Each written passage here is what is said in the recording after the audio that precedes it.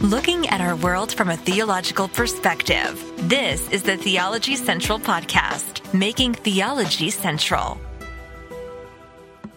Good afternoon, everyone. It is Thursday, May the 19th, 2022. It is currently 4:09 p.m. Central Time, and I'm coming to you live from Abilene, Texas. Now, in our intro, that professional intro that you hear at the beginning, one of our goals is to try to look at our world from a theological perspective. What I try to do is take a theological, or listen to this, a biblical, or listen to this, a Christian worldview and apply that to every aspect of life, right? So we try to present a theological perspective by trying to make theology central to whatever we talk about, whether it's something in the news, something going on within the culture, something going on within the church. And we do this, we try to accomplish this by presenting a theological perspective, a Christian worldview, a biblical worldview by, looking at things from that worldview. And we also do this by trying to build that biblical and theological worldview by doing Bible study exercises, devotional messages, sermons, and all of the other things that we do here on the Theology Central podcast. But obviously to us, here for this podcast, a biblical, a Christian, a theological worldview, we believe is absolutely essential and absolutely necessary for a Christian. Like if you are a Christian, you should have a biblical, Christian, and theological worldview. And I know a lot of people will say, well, amen. We should have a biblical, theological, or Christian worldview. Everyone will say amen to that. But before we can do anything, because I've got a very, very, very, very, very discouraging news article in front of me.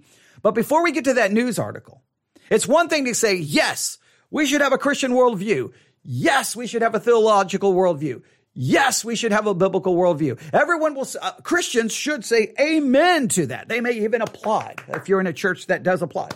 Yay. Everyone's like, yes, thumbs up. That's wonderful. That's great. Yay. But then you stop and you go, but what is a Christian worldview? What is a biblical worldview? What is a theological worldview? I think we have to define what it is, correct? So let's consider the following article. A worldview, let's just start right there. A worldview refers to a comprehensive conception of the world from a specific standpoint. So before we even talk about a biblical worldview, before we even talk about a theological worldview, before we even talk about a Christian worldview, and those are all pretty much synonymous, but before we though talk about any of those, we have to consider what a worldview is. And a worldview refers to a comprehensive conception of the world from a specific standpoint. Everyone you know has a worldview. They may have never read a philosophy book. They may not be people who care about reading or studying or academics. They may not care about anything. But trust me, they have a worldview.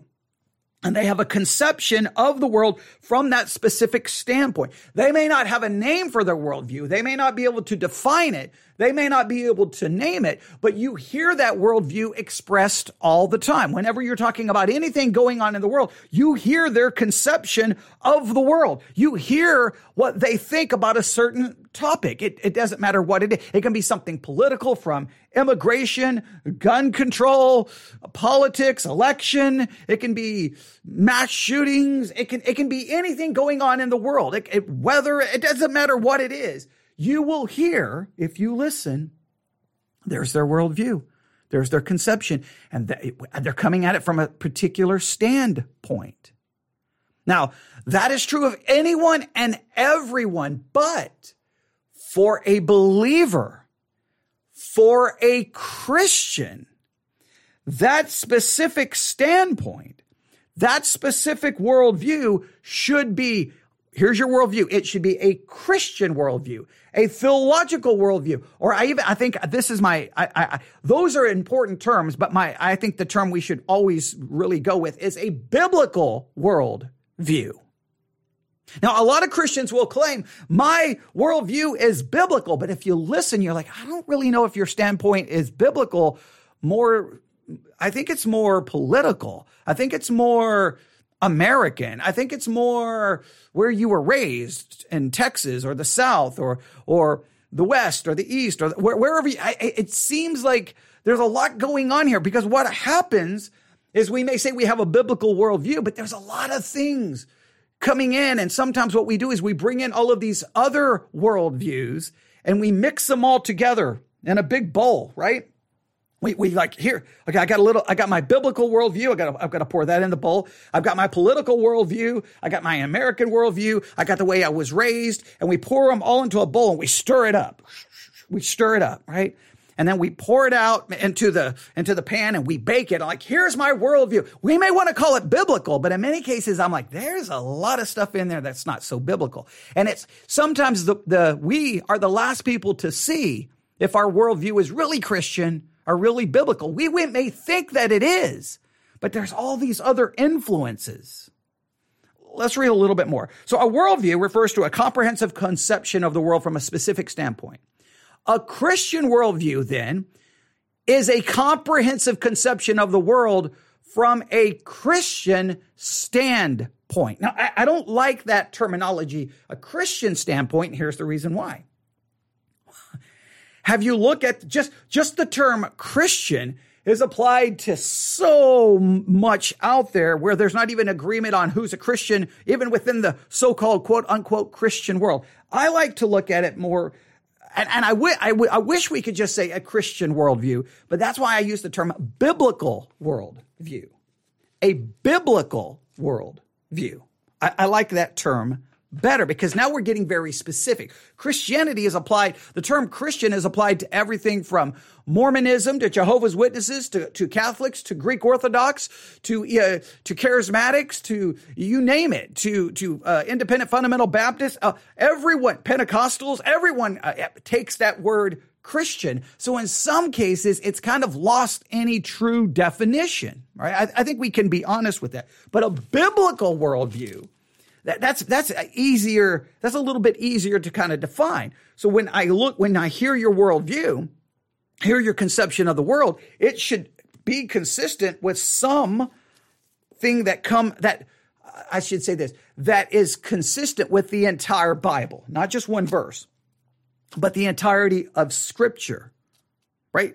That it's consistent with that and that it flows from it. Think of it this way. A biblical worldview then is a comprehensive conception of the world from a biblical standpoint. I'm changing the words of this article, right? An individual's worldview is his big picture, a harmony of all his beliefs about the world. It is his way of understanding reality. One's worldview is the basis for making daily decisions and is therefore extremely important. Your worldview is your big picture, and it's how you perceive the world, and it's absolutely the basis for how you make daily decisions. You make decisions, you think about things, you have opinions, you make judgments. You either praise or condemn things based off your big picture conception or perception, which is your worldview. For a Christian, it must be a biblical worldview, a biblical worldview, a biblical worldview. Now, I'm going to keep stressing that. Biblical, not Christian, biblical. Now, the reason I stress this is because this becomes very important. Therefore, we can say dogmatically, for one to have a biblical worldview, they would have to spend a lot of time reading, studying, memorizing the Bible in order for it to become the big picture, becomes the filter, becomes the lens in which you see everything. You're not going to have much of a biblical worldview unless you're spending a lot of time filling your mind with the Word of God. All right? I think that's important. Let's see what else they say here. Now, this is important. An apple, they're going to use kind of an illustration here. An apple sitting on a table is seen by several people. A botanist looking at the apple classifies it. An artist sees a still life and draws it. A grocer, someone who owns a grocery store, if I can say the word correctly, sees an asset and inventories it. A child sees lunch and eats it. How we look at any situation is influenced by how we look at the world at large. Every worldview, Christian and non-Christian, deals with at least three questions. Number one, where did we come from? All right, or we can say this way. We can say it this way. Where did we come from? I think we should say four questions. I'm going to change this. I think there should be four questions. Where did we come from? Why are we here? What is wrong with the world? And how can we fix it? I think that's a fair assessment. A prevalent worldview today is naturalism, which answers these three questions like this. We are the product of random acts of nature with no real purpose. We do not respect nature as we should. We can save the world through ecology and conservation, if I can speak correctly. All right. A naturalistic worldview generates many related philosophies such as moral relativism, pragmatism, utopianism, etc., etc., etc., etc., etc. All right. So the point is if you have a naturalistic worldview, you're going to answer those questions different than you have if you have a theistic worldview. Right? There we could just compare naturalism with theism. We could just compare the two there. Now, obviously, theism would still be very different than a biblical worldview. Right? So a biblical worldview, where did we come from? We were created by God in his image. Right? Why are we here? To glorify him. Right? What is wrong with the world? Sin. How can we fix it? It can only be fixed not through politics, not through through the proclamation of the gospel. That would be a biblical worldview. All right. And I'll just stop right there. There's more we could get into. The goal here is not to get into a full-blown discussion of a worldview or what a worldview is or isn't. It's just to give you a basic understanding of this so that we can get to the disturbing news article that I have here in front of me. So are you ready? Here we go. Here is the news article. It was published on May the 16th, 2022. I know it's a few days old, but we do a lot of broadcasts and I can't get to everything. All right, here we go. Are you ready for this? All right. Biblical worldview. Again, I like that better than Christian worldview. All right. Because we at least, I know exactly what I'm looking at right here. The word of God. I know exactly what I'm looking at. Okay. Now, I know that there's been 2,000 years of disagreement on how to interpret every verse. Oh, yeah, we could talk about all of the problems with that, but it's still, at least I'm like, it's right here. Within these 66 books, my worldview should flow from this. At least it gives me something outside of myself, something transcendent, something that we believe is infallible, and that heaven and earth will pass away, but the word of God will abide forever. It gives us something specific to focus on in defining if it's a biblical worldview or not. So that's why I go with that more than the term Christian worldview. All right, here we go. Here's the news story. A study has found, this is crazy, 37% of pastors, you heard that right, 37% of pastors have a biblical worldview. Did you hear that? 37% have a biblical worldview?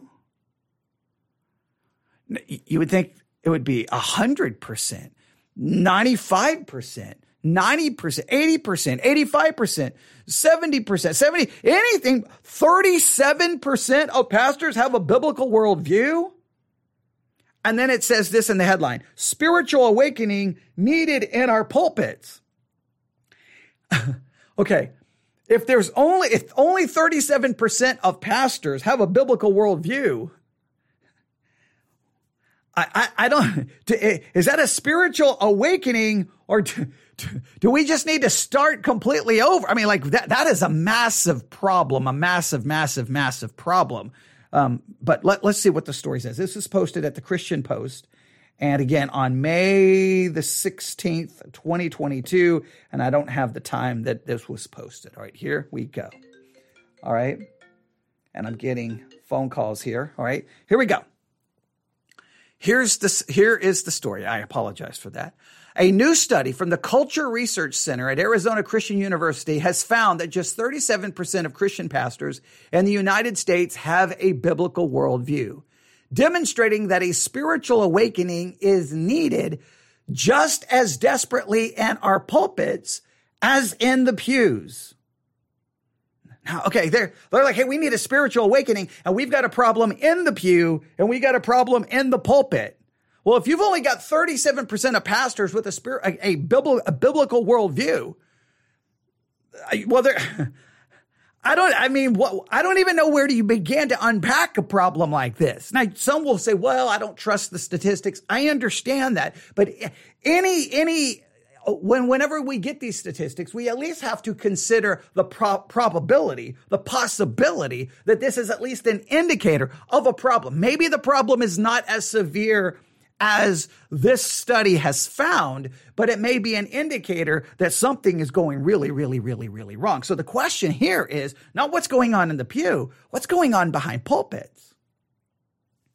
What's going on within pulpits across the United States of America? Now, I listen to a lot of preaching, a lot. My podcast apps I subscribe to so many churches, sermon after sermon. I listen and listen and listen and listen and listen, and I disagree with a lot. I could argue that I cannot make any kind of statistical argument here, but I will say I listen to a lot of preaching because I don't just try to I don't try to just listen to what I agree with, because then I will always think I'm right. So I like to be challenged. But I will be honest, there's a lot of times that by the time I'm done, I'm like, whoa, okay, was that a biblical worldview in any way, shape, or form? So I think that I can at least say that I know it's not a scientific study or it doesn't mean anything, but from my own personal experience, which again does not prove anything or does not define reality, I definitely can say that there's something going wrong here. Let's continue. The nationwide study of there was a nationwide study found that just slightly more than a third, 37% of U.S. pastors hold a biblical worldview. The majority possesses a hybrid worldview known as syncretism.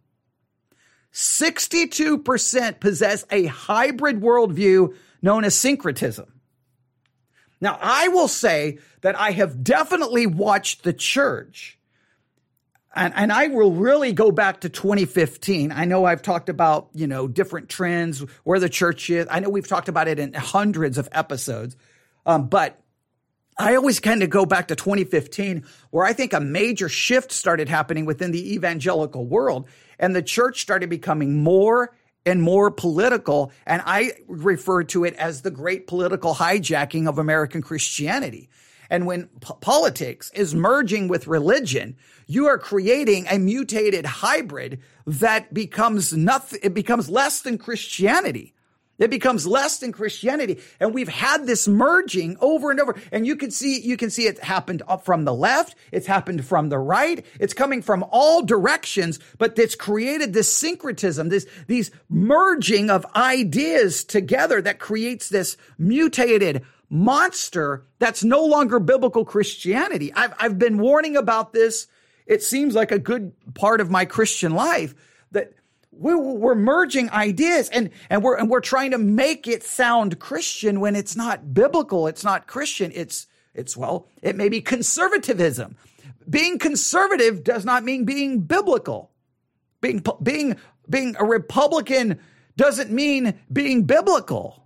We have to understand that. All right. They go on to say this. The study released Thursday showed that 41% of senior pastors, as compared to 28% of associate pastors, have a biblical worldview. Further, only 13% of teaching pastors have a biblical worldview, and 12% of children and youth pastors have a biblical worldview. The lowest level of biblical worldview was among executive pastors, with only 4% of them holding consistently biblical beliefs and behaviors. Something has gone horribly, horribly, horribly wrong. I mean, I don't even know how, what do we do with that? The church is in serious trouble. I think everyone would have to agree with this. I mean, that's just only 4% of executive pastors, only 13% of teaching pastors, only 12% of children and youth pastors have a biblical worldview. I mean, that is crazy. The research included 54 worldview-related questions, and it found that only 47% of the pastors have a biblical worldview regarding family and the value of life, 44% concerning issues related to God, creation, and history, 43% in relation to personal faith practices, 43% when it comes to matters of sin, salvation, and one's relationship with God, 40% pertaining to human character and human nature, and 40% when it comes to measures of lifestyle, personal behavior, and relationships.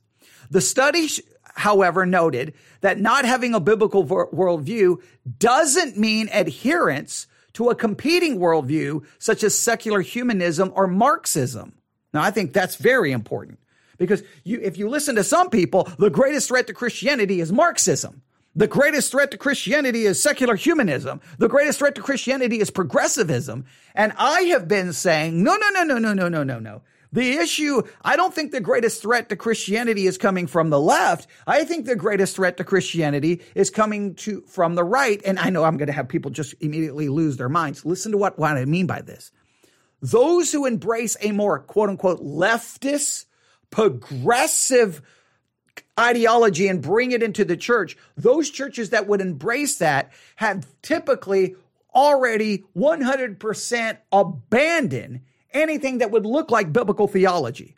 Most of them have already denied the inerrancy of Scripture, the inspiration of the Scripture, the infallibility of Scripture. And many of them have already thrown out substitutionary sacrifice of Christ. They've just thrown out so many things. So for them, those churches were corrupt before they brought in the other ideology because they were buying into the higher criticism coming from Europe. We can go all the way back to the 1900s and we could see all of these things happening. All right, we've done enough study in church history. You probably have a pretty good idea what I'm referring to there.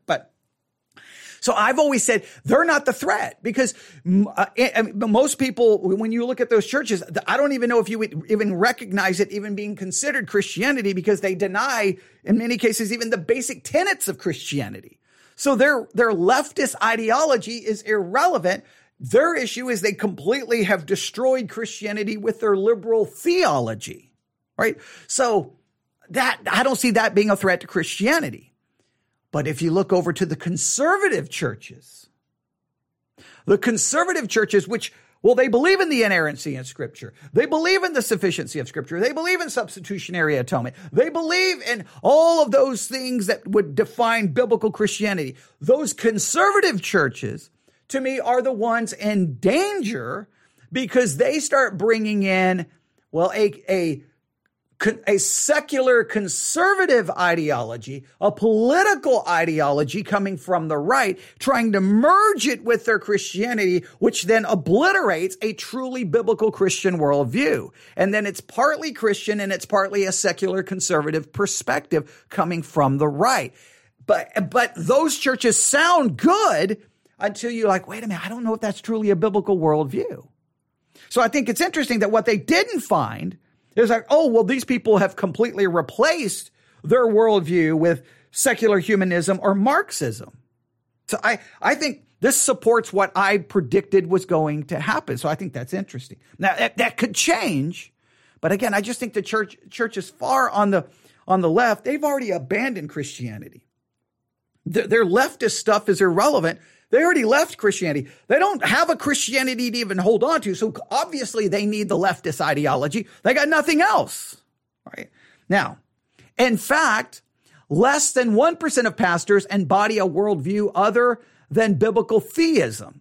the biblical worldview. Researchers said instead the prevailing worldview is best described as syncretism, the blending of ideas and applications from a variety of holistic worldviews into a unique but inconsistent combination that represents their personal preferences. Oh, please hear that. So, hey, we believe, as they said, they would be identified as holding a biblical theism. I hold to a biblical theism. But then what they did with their biblical theism is they brought in other stuff that represents their personal preferences. Hey, I hold to the Bible, but I don't like this, I don't like that, I don't like this, I don't like that. I think this is the best way to think about it. All right. And then all of a sudden we start changing to fit our preference, to fit what we think is the best course of action in a specific situation, based in many cases, not off the Bible, but again, off our politics or where our other ideologies are being derived from. All right. Let's see here what they say here. So more than 6 out of 10 pastors, 62%, have a predominantly syncretistic worldview. So 62% have a syncretism or a syncretistic worldview. That's what 62% of pastors have. Yes, there's a little bit of biblical theism there. You can see it. So it sounds good. Like there'll be times you'll listen, you're like, that sounds good. But you have to wait for it and go. It's almost like sometimes you'll take a bite of something and at first it tastes really good and you're like, oh, that's great. And then you give it a few minutes, and you're like, oh, whoa, what is that? Oh, it gets bitter. There's some horrible aftertaste. And then you're like, this is garbage. I think a lot of times you listen, it sounds so good. You're like, oh, that sounds so biblical. And then you're like, whoa, wait, what is that? And you're like, wait, no. What is this? They've added something to it. From their syncretistic worldview, their syncretism, they've added to their own personal preference. Now, the thing is, here's what you have to be aware of. This is what makes it so deceptive. If their personal preference happens to be your personal preference, you'll go along with it and you'll think it's biblical. You have to be able to draw a distinction between your personal preference and what the Bible says. I have thousands of personal preferences. And you know what I typically find over and over and over again? The Bible goes against my personal preferences. But it's easy to convince ourselves that our personal preferences are actually biblical. I think the greatest challenge is for you to be able to draw the distinction between the Bible and your personal preference. But we have a tendency to do is we take our personal preference, we shove it into the Bible, and we're like, look at everyone, look, it's right here in Scripture. Look here, look at the verse. And you're like, wait, you think that verse supports your preference? And then you'll look at the verse and you're like, I think that actually condemns your preference, but it doesn't matter. People will make it say what they want it to say. That's one of the, I think the major challenges of spiritual maturity is for you to go, okay. The Scripture, it's going against what I think. It's going against what I want. It's going against how I think. It's going against what I think we should do. It's going against my feelings. It's going against my preferences. It's going against my thinking. Well, that's what we should encounter because God's ways are not our ways. His thoughts are not our thoughts. And I know that has a historical context in Isaiah specifically for Israel. I understand there's a context there, but the application would still stand that whether it was Israel, whether it's us, constantly God's ways and God's thoughts go against our ways and our thoughts. That's what we should encounter. But we sometimes can't draw the distinction between my own personal preference and Scripture, and we take preference and literally we shove it right into the Bible. And then we're like, voila, magic, there it is. And you saw people do that, especially during the pandemic. People all of a sudden, if a Scripture seemed to go against what they wanted, magically the Scripture didn't condemn what they wanted, and they did what they wanted because, well, Scripture didn't apply all of a sudden. Well, we can't just magically get the Scriptures to justify whatever we want. This is a great danger. George Barna, the director of research at the Cultural Research Center at the Arizona Christian University, said that a person's worldview primarily develops before the age of 13 and then goes through a period of refinement during their teens and 20s. From a worldview perspective, a church, let me read this again. From a worldview perspective, a church's most important ministers are the children's pastor and the youth pastor, he said, discovering that 7 out of 8 of those pastors lack a biblical worldview helps to explain why so few people in the nation's youngest generation are developing a heart and mind for biblical principles and ways of life. Or let me read this again. Discovering that 7 out of every 8 of those pastors lack a biblical worldview helps to explain why so few people in the nation's youngest generations are developing a heart and mind for biblical principles and ways of life, and why our society seems to have run wild over the last decade in particular.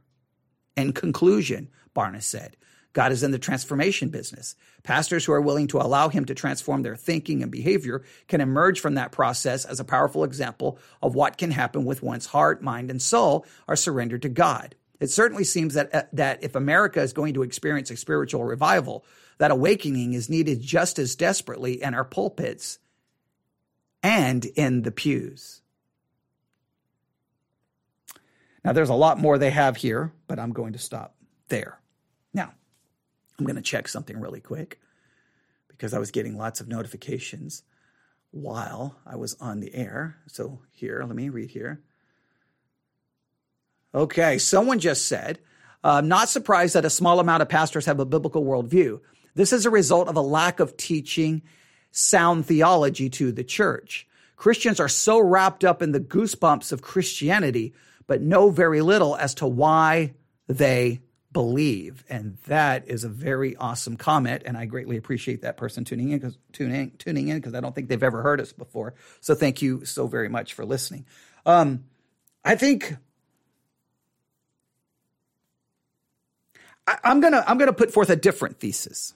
I do agree that there's a massive lack of teaching sound theology in the church. I completely, absolutely agree. I've dedicated my entire life to trying to teach, in-depth biblical teaching. We teach doctrine, we teach theology, we teach church history. Our church typically gets accused of being a mini seminary. We get accused of that all the time. So I definitely understand the need for that. So in no way, shape, or form am I saying that that is not true. But I think because syncretism is the problem according to this study. And if this study is accurate, here's what I think happened. And I could be wrong. Here, I've put forth this thesis now for years, and it usually sparks much disagreement with me. But okay, here's what I think happened. Christians looked around and they saw a culture moving fast away from biblical principles, from the influence of Scripture, and the culture, and in many cases, were going in a direction that greatly bothered Christians, greatly bothered them. They were like, man, this is horrible. This is wrong. This is so ungodly. I can't stand this culture. This is bothering me so much. We've got to do something. We've got to do something. We've got to do something. And we've got to do something. And I believe that when we look at the culture and it's all messed up, I believe, and I know many Christians strongly disagree with me here, but I believe the biblical answer to a culture that is sliding down the slippery slope into the abyss, that the answer is what it's always been. That as Christians, prayer, fasting, and the Great Commission. We pray for the culture. We fast for the culture. And we could say prayer, fasting, love. We're to love even our enemies, to love them. But the most important thing is the Great Commission. And the Great Commission has 3 parts. Everyone knows the 3 parts. Go and teach. That's evangelism. Go and teach. We do so lovingly, with compassion, passionately caring about the individuals which we are trying to present the gospel to. Baptizing, bringing them into the church. And then the 3rd part is discipleship, teaching them to obey. And I think many Christians were like, okay, yeah, that Great Commission stuff, prayer, fasting, yeah, though that has slow results. Maybe we don't get the results that we want. And the culture just seems to be getting worse and worse and worse. And it's almost like there was a memo went out, like, everybody got a knock on the door. Every church got a knock on the door, or every church member. And you're like, yes, we have a special delivery. And you're like, here's the special delivery. What does it say? Action alert. We must do something now to win the culture, to save the culture. What must we do? We've got to turn to politics. We've got to turn to debating and arguing and fighting and protesting and boycotting. We've got to save the culture. And it almost is like, you know what? Forget the evangelism. Forget the baptism. We're going to go tell the world that they must obey the teachings of God. We're going to do everything we can to change this culture through politics, through law, through passing bills. And it's almost like the church said, yes, that theology, all of that's good, but we've got to fight the culture wars. I mean, there's a war on Christmas, for crying out loud. They won't say Merry Christmas when I go to Target. It's the end of the world. We got to boycott. Oh my goodness. Disney doesn't have a biblical worldview. What are we going to do? We got to fight. Oh no, Netflix has a movie that's not very Christian. And it's like, we started running around trying to fight culture wars. Well, we're trying to fix the culture by fighting a war almost from a secular ideological perspective. Like, they're fighting, the world is fighting the culture wars from their ideological perspective. And then Christians try to fight from their ideological perspective. And the things that gets lost in all of this is, how about Christianity? So syncretism comes along because we start embracing all of these ideas to fight a culture war that I think in many cases are more secular than they are spiritual. So instead of the culture is getting worse, let's focus on our spiritual condition, our spiritual life. Let's dig into the scriptures more. Let's pray more. Let's fast more. Let's love more. Let's present the gospel more. Let's teach more. It was almost like, no. It's almost like dare I say, a pragmatism almost coming. We've got to have a more pragmatic approach to this. Don't we care about the culture? Well, if you care about the culture, it's not trying to get them to live righteously. It's them to receive the imputed righteousness of Christ by faith and then be taught to obey. It's a gospel approach, think of it, dare I say this, because I think this is a very important theological distinction. It's a gospel approach, not a law approach. Law just tells everyone, stop doing it. Do this, don't do this, do this, don't do this. But law only condemns. Law actually entices rebellion and brings it forth. It demonstrates it. It shows it. When the depraved heart is confronted with the law, it rises up. So you're not going to make the culture better by giving them law. Now, you've got to give them the law to show them their sins. Obviously, I understand that. But they need the gospel. And we want to fix the culture almost by passing laws. But the Christian biblical worldview is they need the gospel more than anything. And I think that's where we started abandoning. Now, before that, the problem with the church was it was worried about growth and it was using pragmatism to try to attract the lost culture. Hey, we're going to try to be like the culture to win the culture, and we're going to turn the church into a three-ring circus to try to win everyone over. So the church had already abandoned theology in many cases for pragmatism to try to build their mini kingdoms, their gigantic mega churches. Not every mega church is like that, but you get the idea that pragmatism was a dominant philosophy. Well, if pragmatism was already the dominant philosophy, and then the church looked around and was like, the culture is sliding into the pit of hell. The culture is horrible. I don't know what to do. We got to fight this. We got to fight this. We got to fight this. And then it's like, well, we're already using pragmatism. Let's just use some more pragmatism. Let's adopt whatever entity out there to fight it. And then it became more a political minded institution than a spiritually minded institution. In other words, as the church got worse, I'm going to point this out. I think, now I know not everyone agrees, and that's okay. I just want to give my perspective here. Okay. Now I interpret this passage different than many, but I believe in 2 Timothy chapter 3. What is often described here, many people say is referring to the culture, and I disagree. I believe it's referring to the church, and I will prove my point here. 2 Timothy chapter 3, all right? This know also that in the last days perilous times shall come. Men shall be lovers of their own selves, covetous, boasters, proud, blasphemers, disobedient to parents, unthankful, unholy, without natural affection, truce breakers, false accusers, incontinent, fierce, despisers of those that are good. A lot of people, when they preach this, they say, look at the world, look at this, see, it's a fulfillment of biblical prophecy. Just stay with me. I think this is referencing the church, and here's the reason why. All right. Okay. Traitor. They keep going. Traitors. So they list all of these things. They're going to be lovers of their own selves. They're going to be covetous, boasters, proud, blasphemers, disobedient to parents, unthankful, unholy, without natural affection, truce breakers, false accusers, incontinent, fierce, despisers of those that are good, comma. So the thought continues. Well, I know there's no punctuation in the original, but according to the translators, almost all believe that the thought continues. Traitors, heady, high-minded, lovers of pleasure more than lovers of God. Now, to apply that to the culture makes no sense. When has the lost culture ever loved God more than pleasure? The lost culture has always loved pleasure more than God. This is what he's describing here. This is going to come into the church. The church is going to become more and more apostate.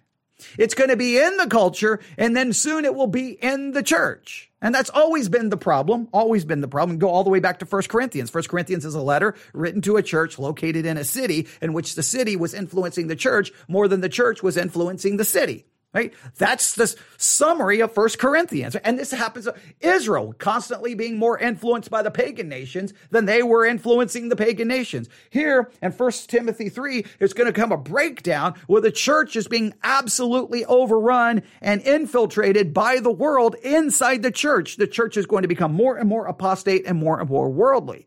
Well, how do we fight worldliness, whether in the church or outside of the church? What do we do? Well, if you keep reading in chapter 3, he says this, right? Okay. He talks about that evil men and seducers shall wax worse and worse, deceiving and being deceived. That's in if I said 1 Timothy, I apologize.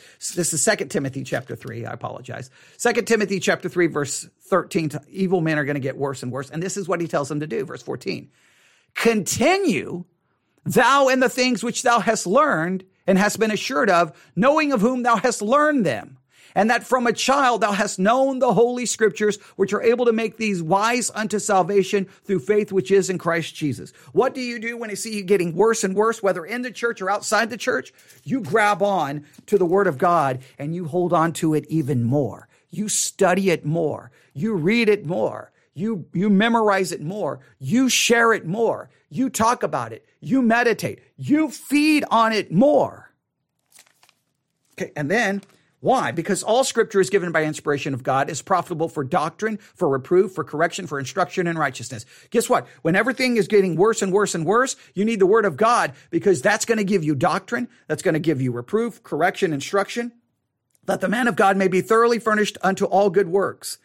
That's what we need to do. And then look at this, chapter 2 Timothy 4:1. I charge thee therefore before God, the Lord Jesus Christ, who shall judge the quick and the dead at the appearing in his kingdom. Preach the word, be instant in season and out of season. Reprove, rebuke, exhort with all long suffering and doctrine. For the time will come when they will not endure sound doctrine. Even when nobody wants to hear sound doctrine, whether in the church, outside the church, even when nobody wants to hear the word of God, we don't abandon the word of God to look for other solutions. Because when we do that, we abandon a biblical worldview. We turn to syncretism, and we have a syncretistic worldview where we bring in these other ideas, these other philosophies, and we completely corrupt biblical Christianity, and biblical Christianity gets slowly but surely written out of existence. And what's there is no longer biblical Christianity. It's a mutant. It's a corrupt, mutated, hybrid disaster of what we should be. And that is exactly what we must avoid happening. I think the church looked at the world and said, we're going to fight back. we're going to do so. We're going to use a more pragmatic approach because we're tired of just praying and reading and studying and preaching, because that doesn't get the flashy results sometimes. But the church is only going to get worse and worse and worse. So if we're at 37% now, my eschatology, I know not everyone would agree with this, and I don't even like saying my eschatology, I believe that things are going to get worse, not get better. I know others will disagree with that, and I understand that. That's okay. We've been talking about eschatology in our study of Matthew 24 now for a long time, and I've made everyone mad in that particular study. But you get the idea. You get the idea. All right? So hopefully someone just said that they missed the first 20 minutes, but they're listening good. The first 20 minutes, we simply defined what a worldview was, is what we did. So hopefully that was beneficial. All right. I think I'm going to stop there for now. That's my theory, my thesis on what happened. That's my thesis. Not everyone agrees with that, but I just think the church, because syncretism seems to be it's just, to me, that's the fascinating, the 37% is not the fascinating part of that study. It's what they turned to. They didn't go to Marxism, right? They didn't go to woke progressivism. They went to syncretism, where they just brought in things that went along with their personal preference. And many conservative pastors who hold to a biblical theism looked around and said the culture we've got to fight it. And they turned to pragmatism, and they brought in ideas that they thought would work, which would turn to syncretism.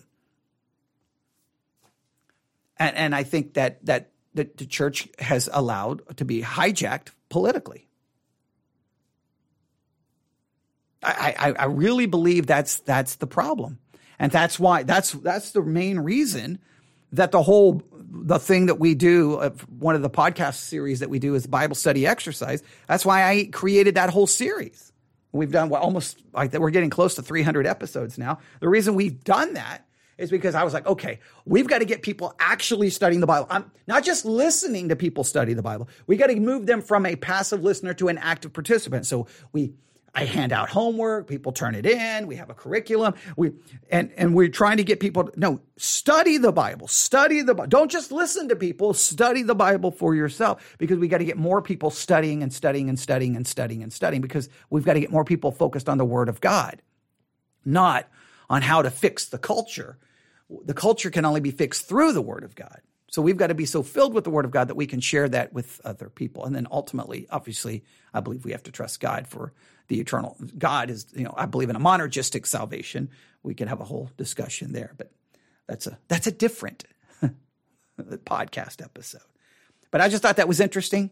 I saw that. I don't know what day I saw it. I saved it immediately in my notes. And today was like catch-up day. All right, I gotta go through all my notes. Okay, well, we didn't do a broadcast on that. We didn't do a broadcast on that. We've got to get to that 37% number. We got to, because that is somewhat disturbing. And some of those numbers are as low as 4% of executive pastors. That is like, at that point, you're basically like, it's not good. It's not good. But no matter what's happening, the same strategy, it's the Word of God. It's the Word of God. It's the Word of God. It's the Word of God. All right. Make sure I've got.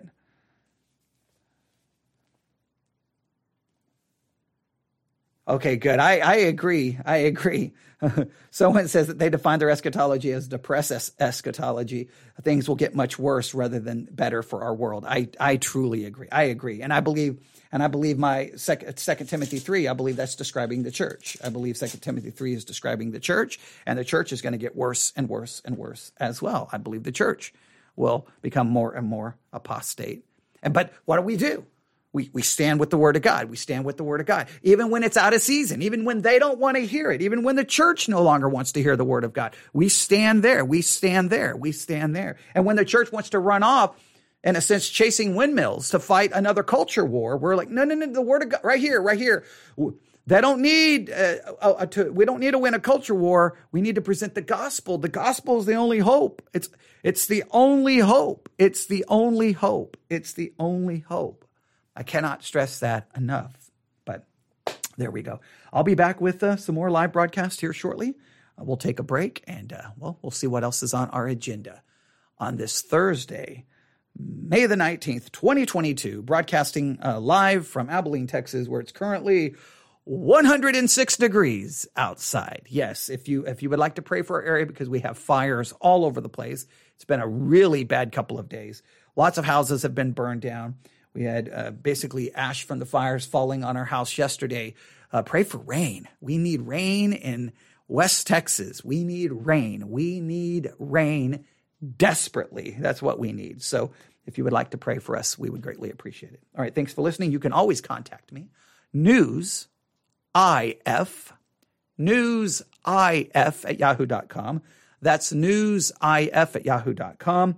And for all the new people listening this afternoon, because it looks like based on my numbers that a lot of new people are listening today, remember the easiest way to keep up with all of our content. I mean, we're on every podcasting app on the planet: Pandora, Amazon Music, Audible, Spotify, Deezer, Pocket Cast, Breaker. You just name the podcast app. Apple, Google. We're on all the podcast apps. Yes, Spreaker is our podcast hosting site. But the easiest way to get all of our content broken down into individual series and to be able to keep up with all of our live broadcasts, which we do a lot. We do about 900 episodes a year, so we're on the air all the time, is the Church One app. Church, O-N-E. That's Church, O-N-E. It's free, Apple or Android. Download the app. Simply type in Theology Central. Once you download the app, choose us as your preferred broadcaster. That transforms the Church One app into the Theology Central app.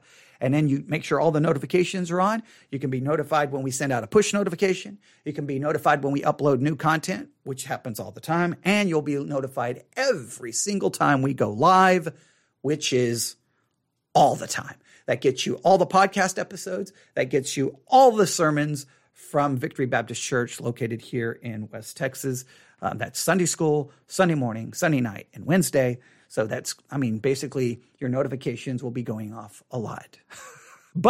And then all the content's broken down into the appropriate series. So that makes it easy to find. So that's what we've been working on, trying to get that all set up, because we're on so many different platforms. People are always contacting, I can't find this, I can't find that, I can't find this. Okay, well, we've got to have one place where everything can be easily, or if you've looked at a normal podcast app, you're just like, well, okay, there's the most recent episode, and then you scroll. It's all just broken up. It's just in a kind of a chronological order. On Church One, you can just go to the individual series, and then there you have them all there. So it's a better way to organize our archives, because there's so much content. So we needed something, and that just works out great for us. All right, thanks for listening. Thanks to the new people who were listening, and we'll be back. I don't know. We'll give it a few minutes, and then we'll be back. I got to figure out what we do next. All right. Thanks for listening. Everyone have a great day. And, just pray for the church, because the church is desperately in need of prayer. All churches all across the United States of America. All right. Thanks for listening. God bless.